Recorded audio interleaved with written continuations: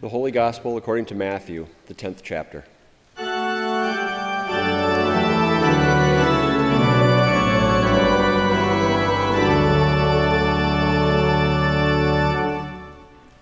Jesus said to the 12, "Whoever welcomes you welcomes me, and whoever welcomes me welcomes the one who sent me. Whoever welcomes a prophet in the name of a prophet will receive a prophet's reward. And whoever welcomes a righteous person in the name of a righteous person will receive the reward of the righteous. And whoever gives even a cup of cold water to one of those little ones in the name of a disciple, truly I tell you, none of these will lose their reward." The Gospel of the Lord.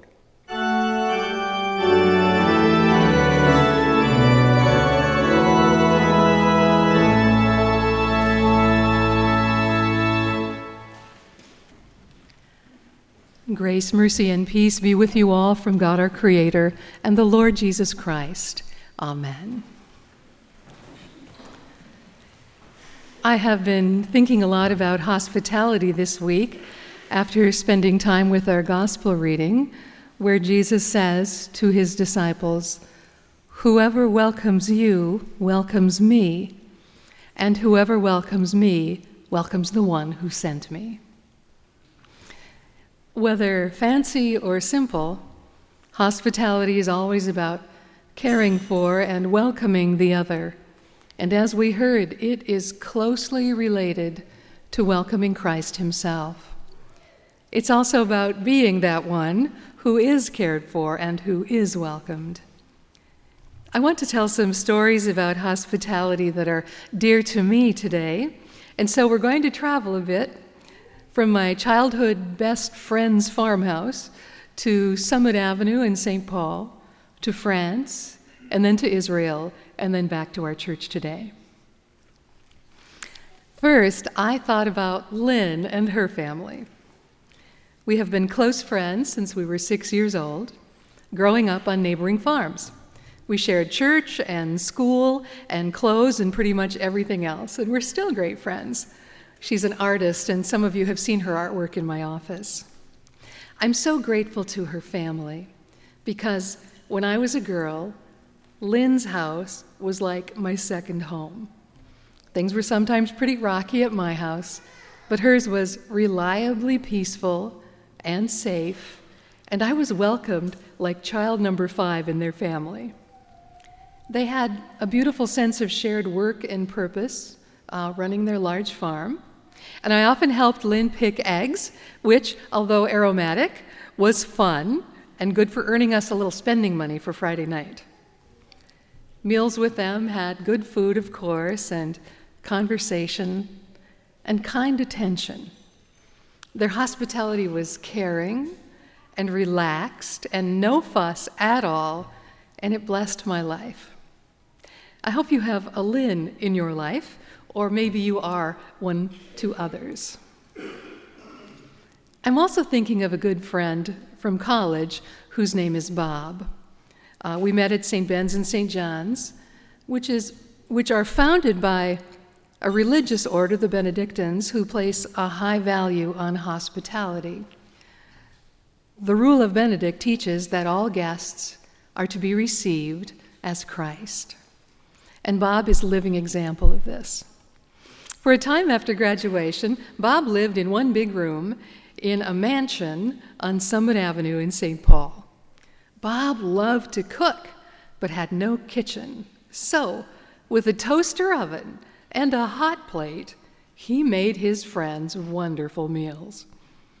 And we began those meals with a toast to God, and then the conversation was wide-ranging, and it always included Bob asking lots of questions of all of us, eager to be caught up on our lives. Bob's hospitality was and still is warm and wonderful. In Bob's house, a big one or a small one, a kitchen or a hot plate, you are an honored guest. I hope you have a Bob in your life, or maybe you are one to others.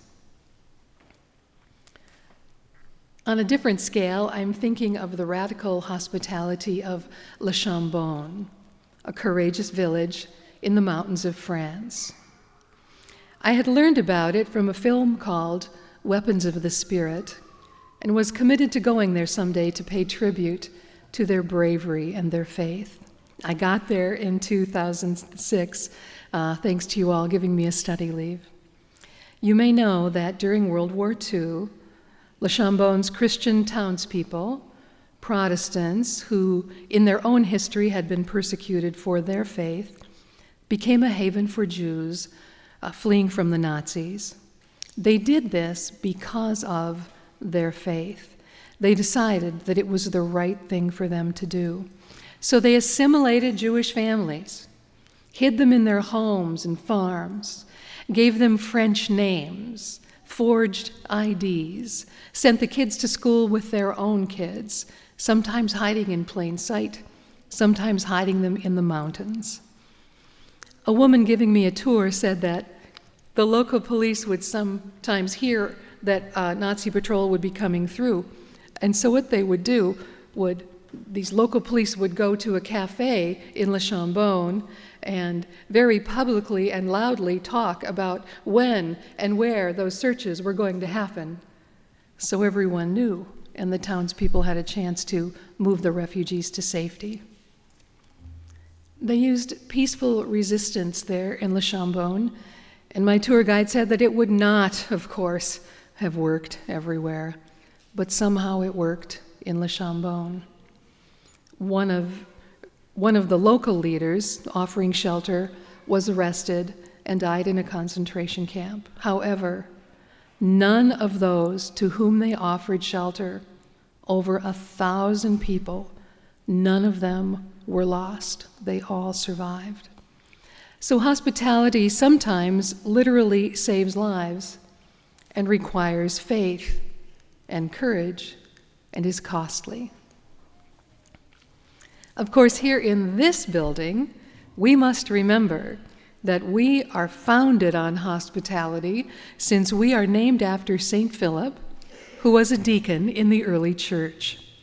We read all about him in the book of Acts, and we can see scenes of his life depicted in the icons in those 3 panels to your right as you're exiting the sanctuary. And I do invite you to stop and spend a little time with those after the service. The first time we meet Philip, we learn that a group of widows in the Jerusalem church was being neglected from the daily food distribution, an example of very bad hospitality. These widows were Greek-speaking, so not exactly locals, and it was a blight on the church that they were not being treated fairly. So the apostles selected 7 men of good standing, full of the Spirit and wisdom, to correct the situation. Our Philip was one of those 7. So from the beginning, he was involved with the kind of hospitality that ensures that all, especially those a bit outside the fold, are being cared for and tended to. And then, when Christians fled Jerusalem because of persecution, such as the stoning of Stephen, who was also one of those 7 deacons, Philip went to Samaria, where he reached outside the fold once again, preaching the gospel to Samaritans, a group who had split off from the Jewish people about 6 centuries before, had intermarried with other peoples, and were considered to be outsiders by most Jews. They received Philip and his message about Jesus with eagerness. And we can see the Samaritans being blessed in the way that Jesus described, that the one who welcomes you welcomes me, and the one who sent me. After this, Philip was sent by God to walk along the road from Jerusalem to Gaza, where he met an official of the royal court of the Queen of Ethiopia. The man had been worshiping in Jerusalem. He was on a chariot, which you can see in our stained glass up here, the one with the circle. That's Philip's chariot, or the Ethiopian's chariot.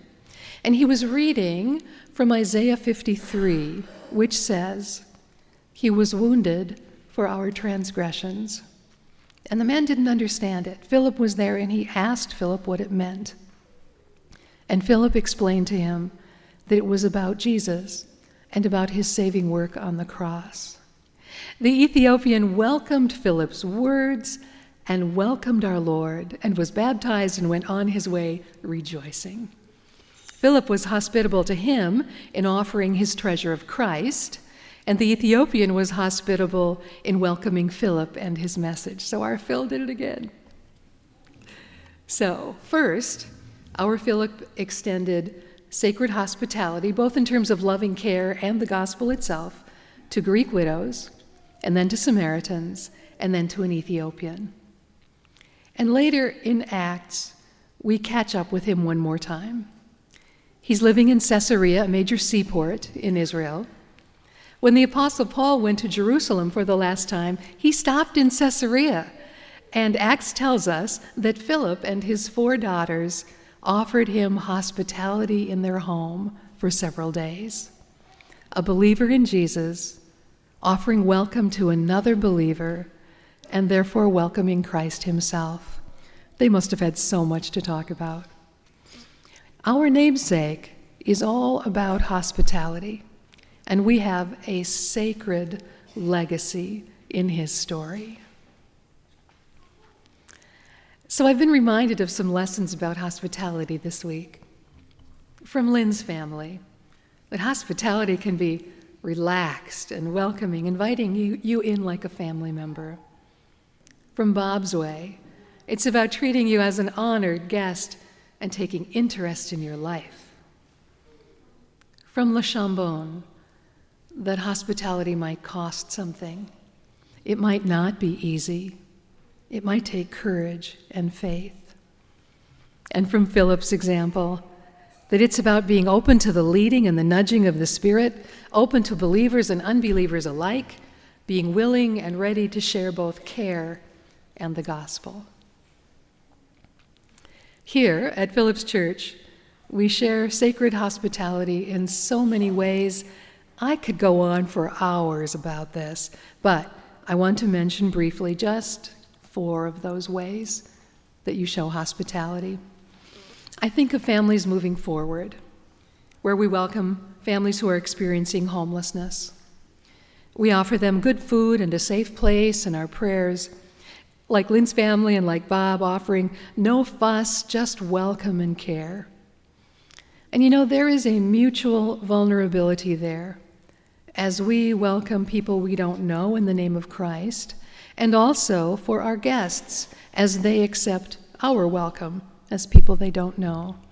And in some ways, we're just alike, and in other ways, we're worlds apart. And I think that every time we learn something from each other. Or we might think of something as simple as sharing the peace during our worship, which we will do in a few minutes today, as another kind of sacred hospitality, knowing that we are sharing it not only with the people around us, but also with Christ through them. Whoever welcomes you welcomes me, he said.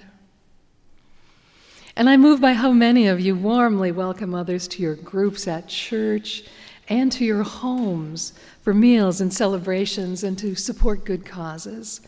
We have many, many warm and caring hosts in our church community. God bless all of you. And finally, I'm so proud of one of our members. She's now living in another state. But for years, she had the practice of walking into this sanctuary on a Sunday morning and looking specifically for someone she did not know to sit by. And she would ask if she could join that person and introduce herself, and they would worship together. And of course, she would remember that person in future weeks and introduce them to others. And you can see how that widening circle of hospitality would happen. Isn't that beautiful? It means a lot to be welcomed within the church, whether you are new or have been part of it for years.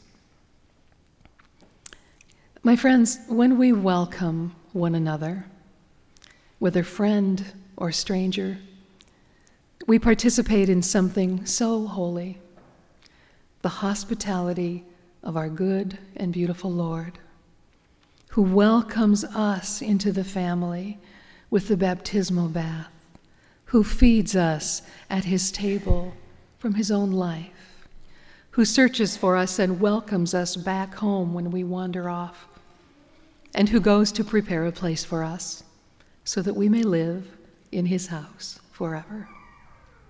It is that welcome, it is Christ's welcome, that we are called and honored to share. In the name of Jesus, amen.